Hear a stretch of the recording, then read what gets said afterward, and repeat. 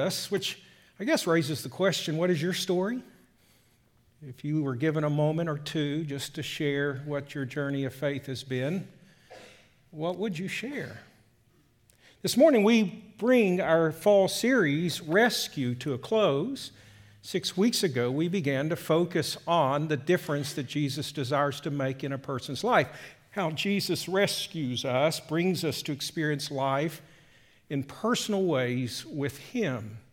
Throughout the series, we've been returning to a focal passage, a key passage. And one final time, I want to read the words of Jesus because honestly, what we need to experience in the week ahead is described in this passage. And so let me read for you what I trust are now familiar words for us found in John chapter 10, verses 7 through 11. Listen to what Jesus would say. Truly, truly, I say to you, I am the door of the sheep. All who came before me are thieves and robbers, but the sheep did not listen to them. I am the door. If anyone enters by me, again, I've said throughout, that's highlighting the response. You're responding to Jesus. You're trusting in Jesus. You're turning to Jesus. If anyone enters by me, she will be saved, will be rescued, and will, notice, go in and out and find pasture. The thief comes only to steal and kill and destroy. I came that they may have life and have it abundantly. I am the good shepherd. The good shepherd lays down his life for the sheep. Now, we've returned to this passage repeatedly because Jesus is laying out for us how each of us might experience life, how He can rescue us. And I've tried to underscore throughout the series that life ultimately is in Jesus Christ. He's the one that is the door. He's the shepherd who seeks to lead us in and out of pasture. Now, if you are with us for the first time today, the whole of our series can be found on our webpage at noahfortworth.com. In the opening message in this series, I discuss everything that these verses describe. But what you need to realize this morning, all of us should appreciate this morning, is that Jesus directs our attention to Him and wants us to recognize that life is in Him. And so we trust in Him, right? We trust in Him enough to follow Him. And that's critical because if I'm going to experience this life that Jesus makes possible, it's directly related to my willingness to follow His lead. You don't experience the abundant life apart from Him. You experience that life that He characterizes as overflowing because you're actively relating to Him. Like sheep to a shepherd, you're actively following Him in a way that enables Him to affect you. He directs life towards you. Now, to help us through the course of the 6 weeks, I've pointed to one of Jesus' earliest disciples, kind of as an object lesson. One of the first men that Jesus called to follow Him was a man by the name of Simon. And we read through the Gospel of Matthew as a church family and began to think about who Jesus is and began to observe how Jesus related to that particular disciple. In Matthew's Gospel, it describes when Jesus extended the invitation to Simon. Now, He did that, as Matthew describes it, not just Simon alone. He was also asking Simon's brother Andrew and James and John, two of their friends, to join Him. But the point I want you to think about this morning is a time came when Simon clearly decided that he was going to follow Jesus, that he was going to trust Jesus enough, to the best of his understanding, and follow Him. Now, Matthew describes that rather briefly in Matthew 4 and verse 19. Listen to it again just so that we can hear what Jesus is inviting them to experience. And Jesus said to them, and He's referring to Simon, Andrew, James, and John, He said to them, "Follow me, and I will make you fishers of men. What I would have you pay attention to in this invitation is the promise that Jesus makes. It's that verbal phrase, I will make you. See, it's one thing for me to recognize Jesus as who he is and say, I'm going to trust in him. It's something else for me to appreciate that as I respond to him, what Jesus commits himself to do is to make me. Now, in this context, he says, I'm going to make you fisher of men. They were fishermen by trade. He's actually pointing to a transformation of life that would affect them for the better. I will make you, Jesus says. In the language of the New Testament, it's a Greek term, poieo, which actually emphasizes his creative activity. I will create for you what's needed. This Sunday morning, I don't know if you're a new follower or if you've been following Jesus for very long, but what I want you to think about is he has the power to make us. He is the one who brings about this life that we long to know as we trust him and follow him. That is what Jesus asked them to do. Follow me and I will make you. I don't think any person really comes to a point of following Jesus until they've made a determination of heart that they see that Jesus is worth following. They come to a conviction where they are convinced that he is absolutely worthy of that trust, of that devotion. Now, enough had happened in Simon's mind to begin to follow Jesus initially. What's exciting, if you read with us through the Gospel of Matthew, his understanding of Jesus deepened over time. And that will be true of all of us. I mean, we begin to respond to Jesus initially, and the more that we read and reflect and follow, we begin to understand who he is more fully. That happened with Simon, and we talked about this in one of the earlier lessons. Jesus was asking the disciples kind of at large, who are the people saying that the Son of Man is? And they threw out all these various possibilities, but then Jesus looked at that inner circle of disciples and he posed the question to them, well, who do you say that I am? Simon speaks up. Again, I'm reading from Matthew's account of that experience in Matthew 16, where Simon replies to the question and says, you are the Christ, the Son of the living God. Now, what's, I think, insightful there is Simon sees that Jesus is the fulfillment of everything the Old Testament promised God would do in providing a rescuer, someone to save. But his spiritual eyes were opened to the realization that as the Messiah, he's also the Son of God. He's God incarnate. Think about the implication of what that means. You're following God incarnate. You are trusting God to affect your life.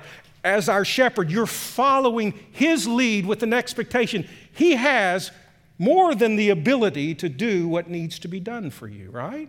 Why? Because he is God incarnate.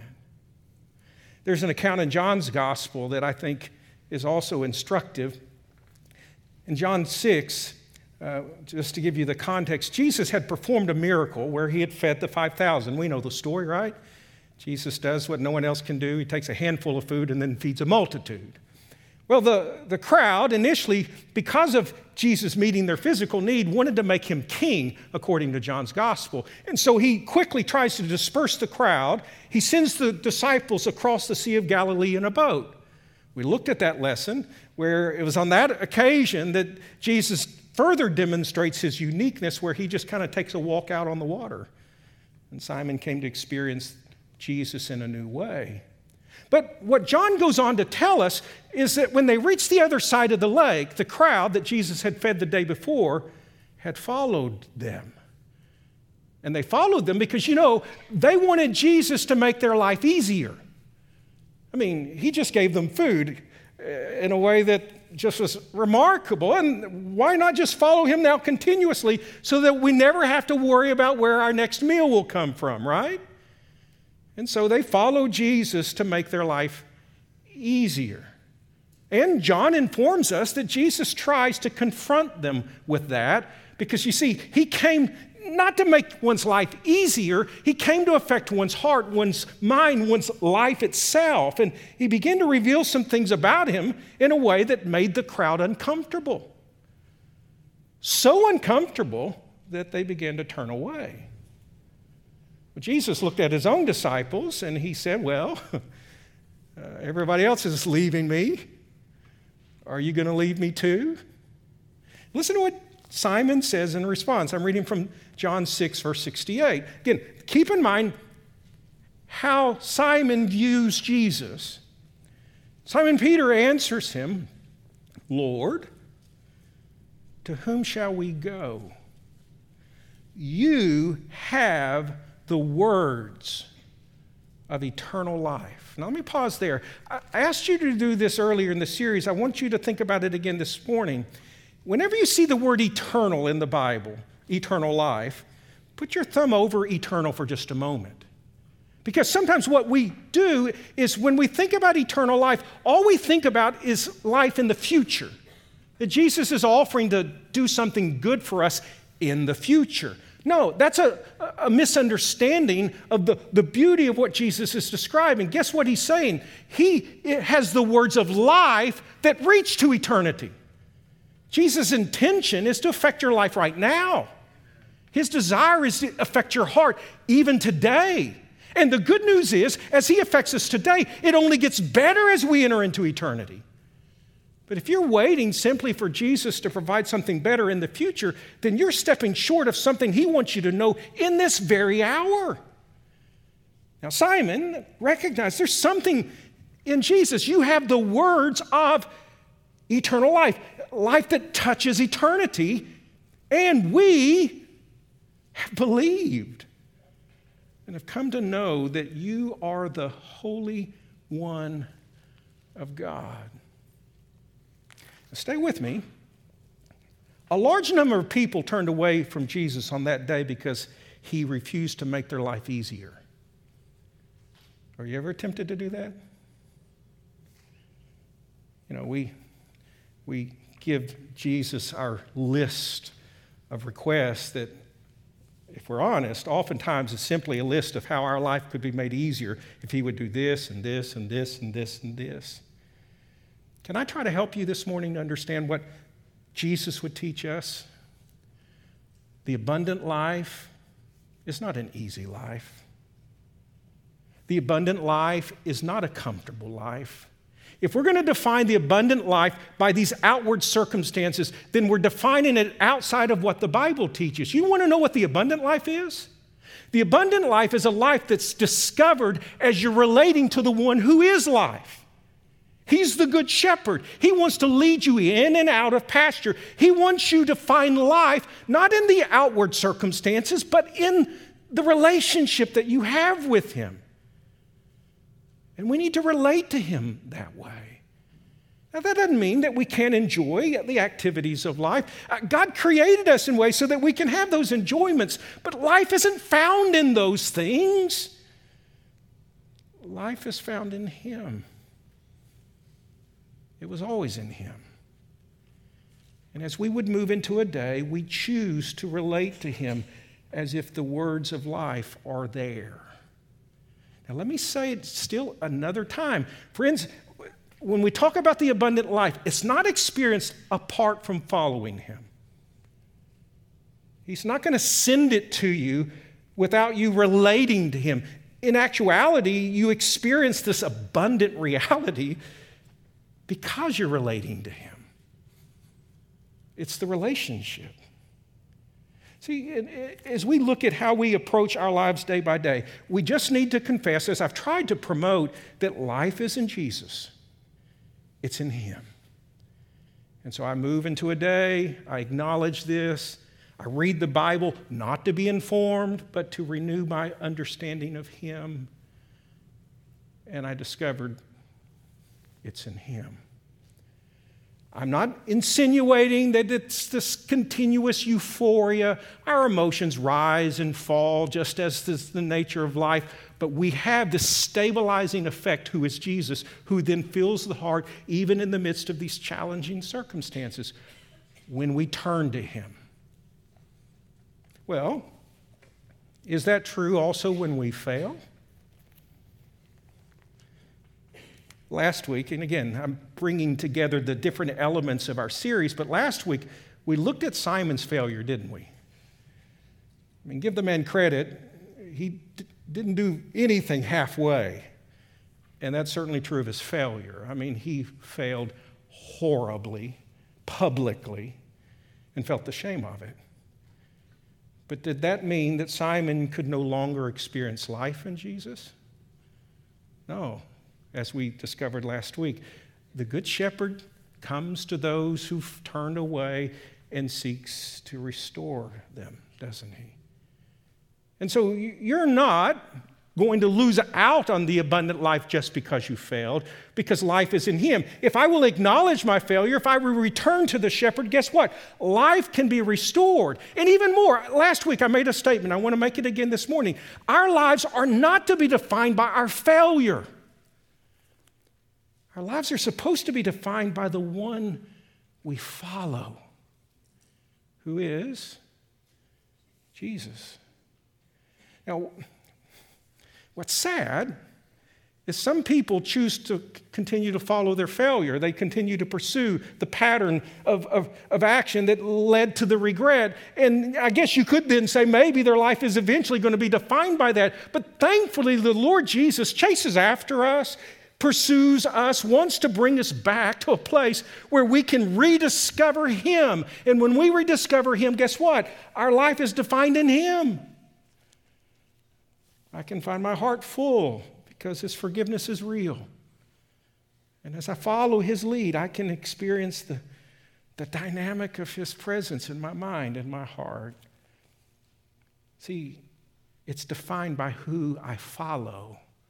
Or I would carry that statement even further. It's defined not only by who I follow, but who He is making me to be. See, I need to have a vision of where Jesus has taken me. I don't need to live kind of in the picture of my failure. I need to visualize where Jesus is trying to take me as my shepherd, and I want that to define me. I want that to encourage me forward in faith. Jesus would want that for you. He would desire for you to come beyond your failure, whatever it may be, and experience life in Him.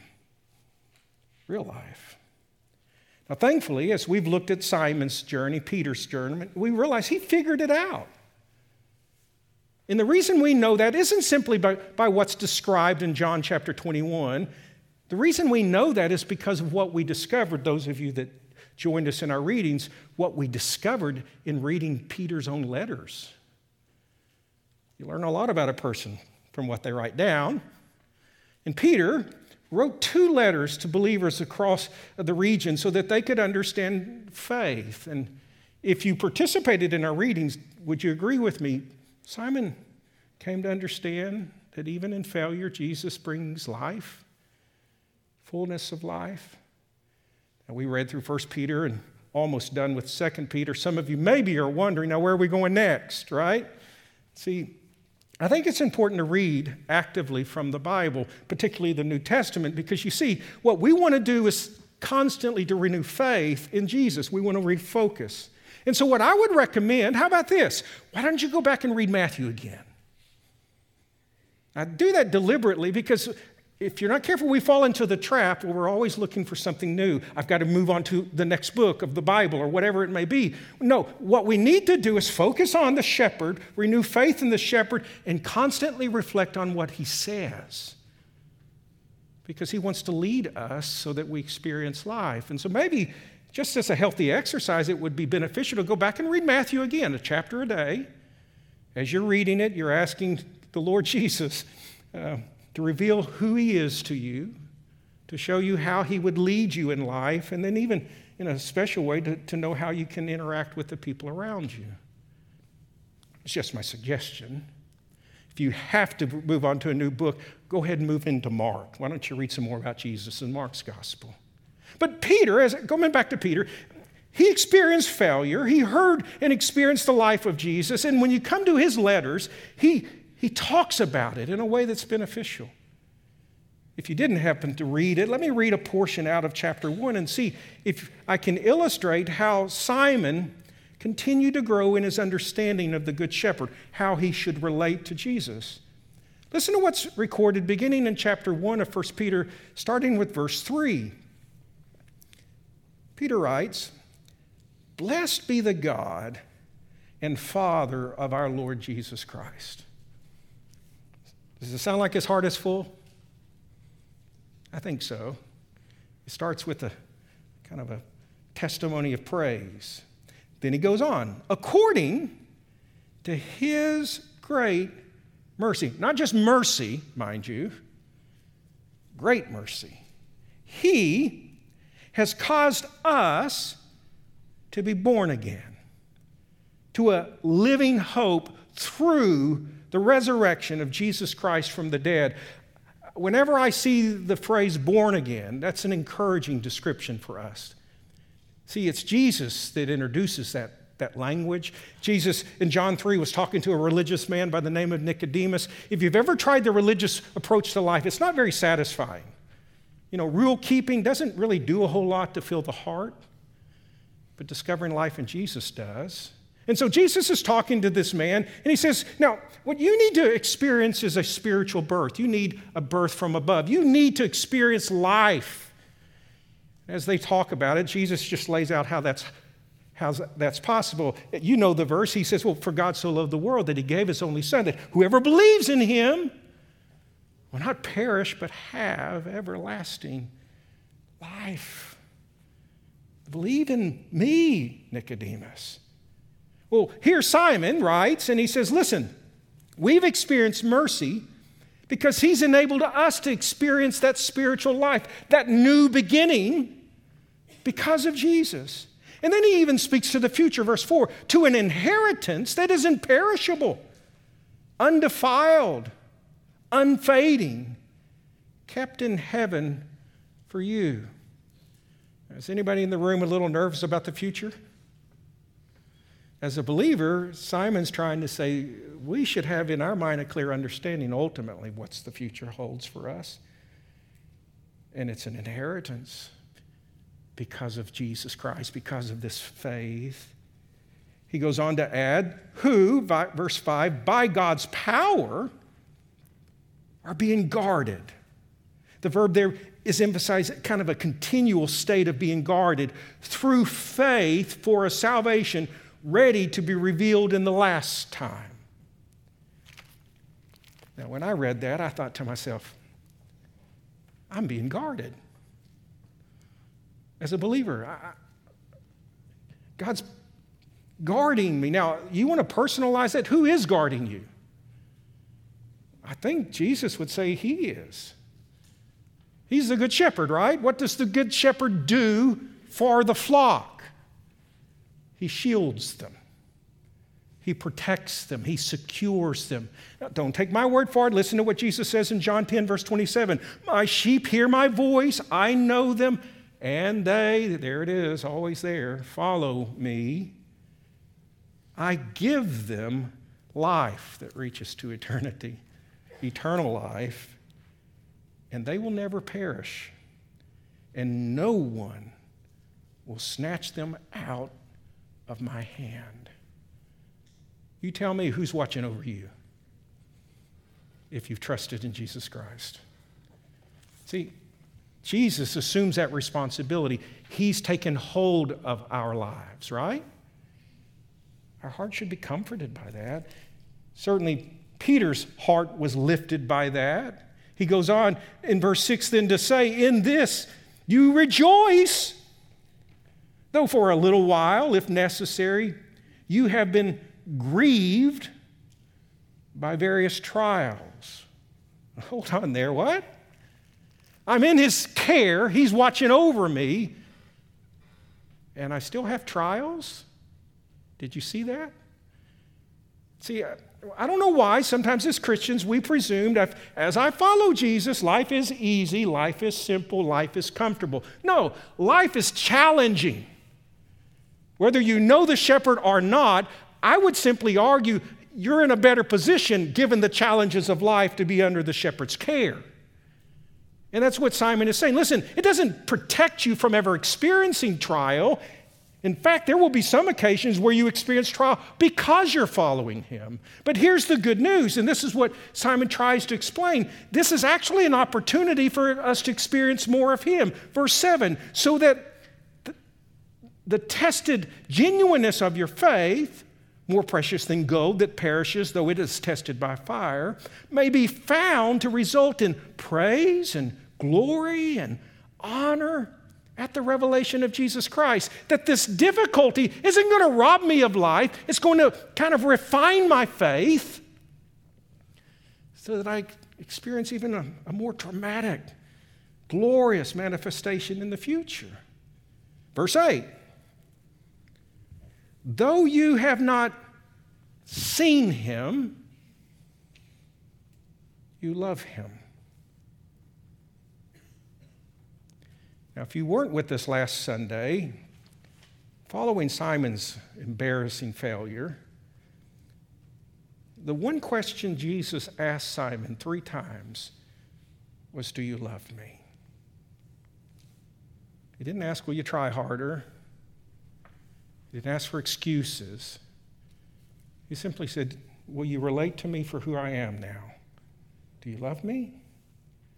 I can't help but wonder, as Simon now is writing to us, he says, listen, though you have never seen him like I did, your life, though, is also being affected in the same way that my heart was affected. You do what you do because you love him. That's why you follow him. I mentioned before, friends, it's not about keeping rules. Don't live your life as a so-called Christian by being a rule keeper. Life isn't in that. Live your life as a follower of Jesus. See, it's relationship focused. And so as I follow his lead, it's in that act that the presence of the Lord is permitted to awaken in my mind and my heart a deeper awareness of him. It's always relational, and that's why I think Simon is saying, listen, you've not seen him, but you love him. And then he goes on, though you do not now see him, you believe in him and rejoice with joy that is inexpressible and filled with glory. Does that sound like abundant living to you? That Jesus manifests that? Obtaining, he closes the thought, the outcome of your faith, the salvation of your soul. Simon is trying to point you, he's trying to point me to experience the same life he experienced as we relate to Jesus for who he is and trust him enough to follow him as we love him day by day. If you read on into 1 Peter, you realize Simon wants Jesus to so affect our lives that we see ourselves in relationship to him. That's our identity, our privilege is totally revolving around who he is. Is that how you see yourself?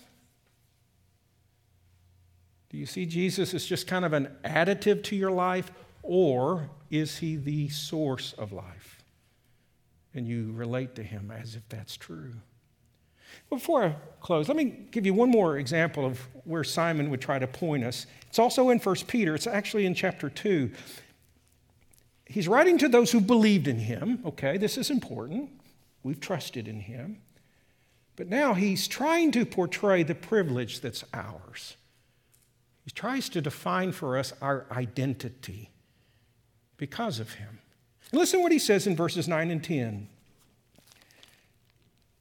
If you're a believer, this is now being said of you.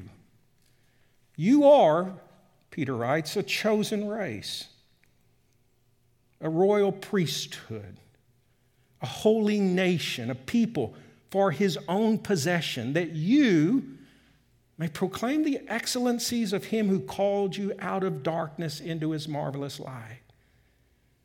Once you were not a people, but now you are God's people. Once you had not received mercy, but now you have. You have received mercy. See, Simon, in a summary way, drawing from Old Testament imagery, tries to help you redefine how you view yourself because of Jesus.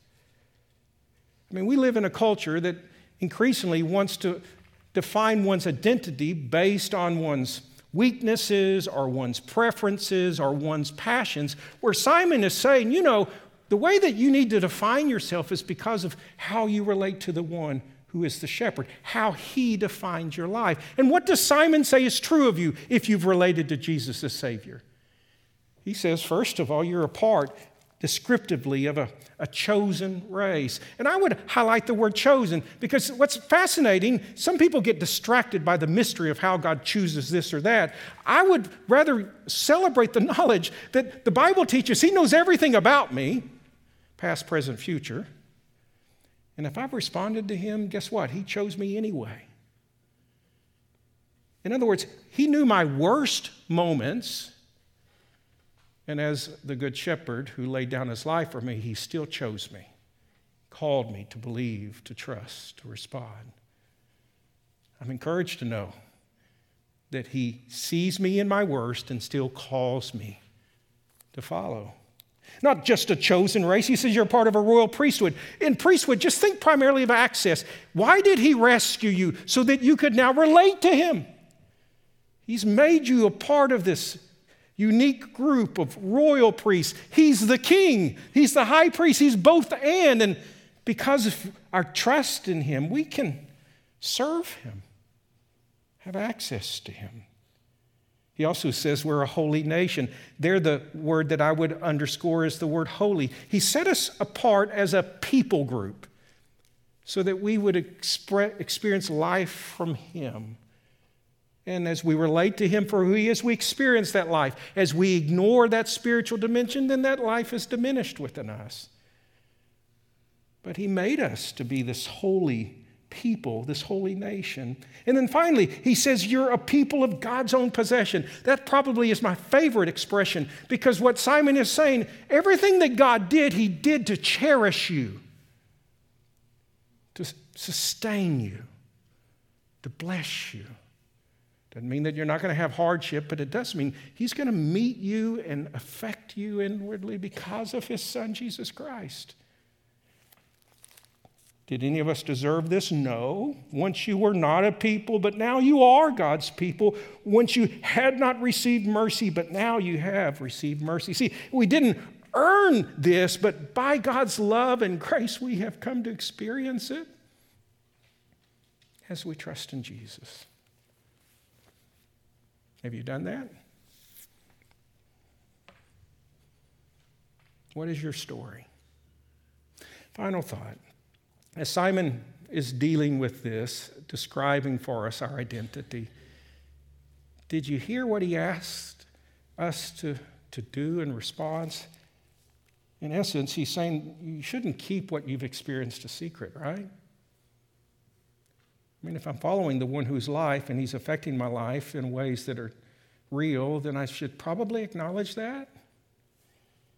How did Peter phrase it? That you, speaking to those who are experiencing this, may proclaim the excellencies of Him who called you out of darkness into His marvelous light. That out of the overflow of this life experience, we just begin to talk about that. Or we should. None of our stories are the same, but all of us do have a story that probably should be shared in ways that we're able. See, but again, I'm not good with words. Remember early in the series, I said, there are 3 basic questions that could guide any person in sharing their story. First of all, what led me to believe? Something happened in your life that opened your eyes to the truth of Jesus. What was that? And then how did you respond to Him? I mean, in some way you responded to Him, right?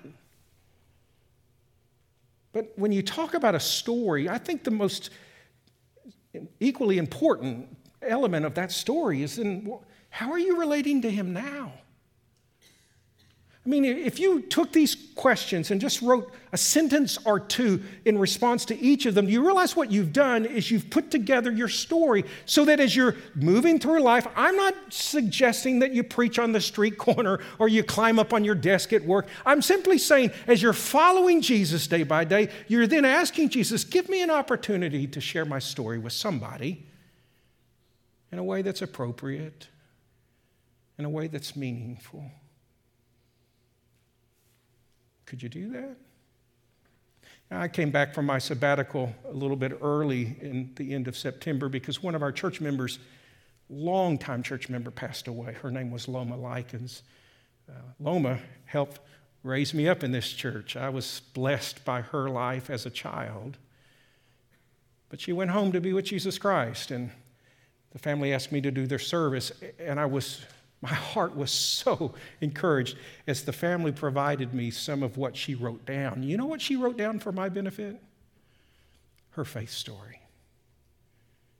She described how she trusted in Jesus as her Savior so that I could then turn and pass that encouraging testimony on to her two sons. Of course, they already knew that, but I was struck by the fact that she took the time to write it out. And the reason that stands out to me, because there have been a lot of occasions where I've come alongside of a family in the midst of their loss, and I will always ask a family, could you share with me your mom, your dad's, your siblings' story of faith? Now, oftentimes they can, but there are occasions where those who were closest to them had never heard them share their story. Does that not surprise you? Again, I'm not saying you share your faith story with some random stranger. Shouldn't you at the very least be willing to share your journey with the shepherd with someone who's close by? You would think that would be reasonable. Now, I mentioned Loma did that. Her husband, Lucky, passed away earlier this same year. Lucky did the same thing. I had both of their testimonies written out for me. And we say, why are you sharing this? Because I want us not only to benefit from the life that comes from Jesus, I want us to be willing to share what we know, that we don't hide that, we don't keep that secret, and at the very least, we should be sharing that with those that are in that inner circle of relationship, shouldn't we? Here, let me give you a challenge, and I'm not trying to guilt anyone, but I want you to think about this. Thanksgiving is what, 2 weeks away? I don't know what your typical Thanksgiving experience is like. I'm assuming it involves a good meal and maybe a good or bad experience watching the Cowboys. I don't know. But what if, as you look at Thanksgiving just a couple of weeks away, what if you took these questions and you just put some sentences down so that you focus it in your own mind? And when you gather with your family and those that you consider close, what if you said, would it be all right? I'd like to do something I've not done before. In this season of Thanksgiving, I want to share with you my story of faith. What led me to believe in Jesus, how I responded to him, but I'm pleased to add how I continue to relate to Jesus right now and the difference that he makes. Is that too hard for us? I have to work up to that. Well, would you pray about it? For the next couple of weeks, pray, Lord, is this something I could do so that those that are closest to me hear my story? Maybe some are hesitant to say yes to that because you're hesitant about your story. You're not sure that you have responded. Well, maybe this whole series has come about to bring that into focus for you so that today you decide that now is the time to believe Jesus enough to follow him, trust him, relate to him. Let me pray for us. Would you bow your head? Dear God, I'm grateful for the attentiveness of every person here as we've touched on so many different elements to this series. But our longing right now is for it to bring us forward, to do something that affects who we are in life, that we might relate to Jesus more personally, trust in Jesus more fully. Father, if there's somebody here who's never responded to Jesus as the one who can give life, I pray before this final song concludes that they will make that decision and they will choose to believe. Holy Spirit of God, appeal to our hearts so that we can respond in ways where we experience the life that you make possible.